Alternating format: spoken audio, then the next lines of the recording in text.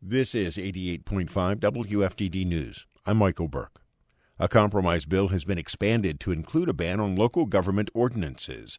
LGBTQ advocacy groups fear that this change may dilute some local gay and lesbian protections.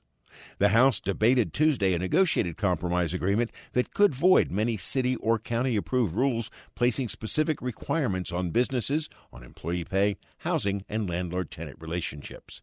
Negotiator Representative Paul Stamm of Apex told colleagues that the bill reinforces a state constitutional provision against local acts affecting trade and labor. The bill needs both House and Senate approval before it goes to the governor.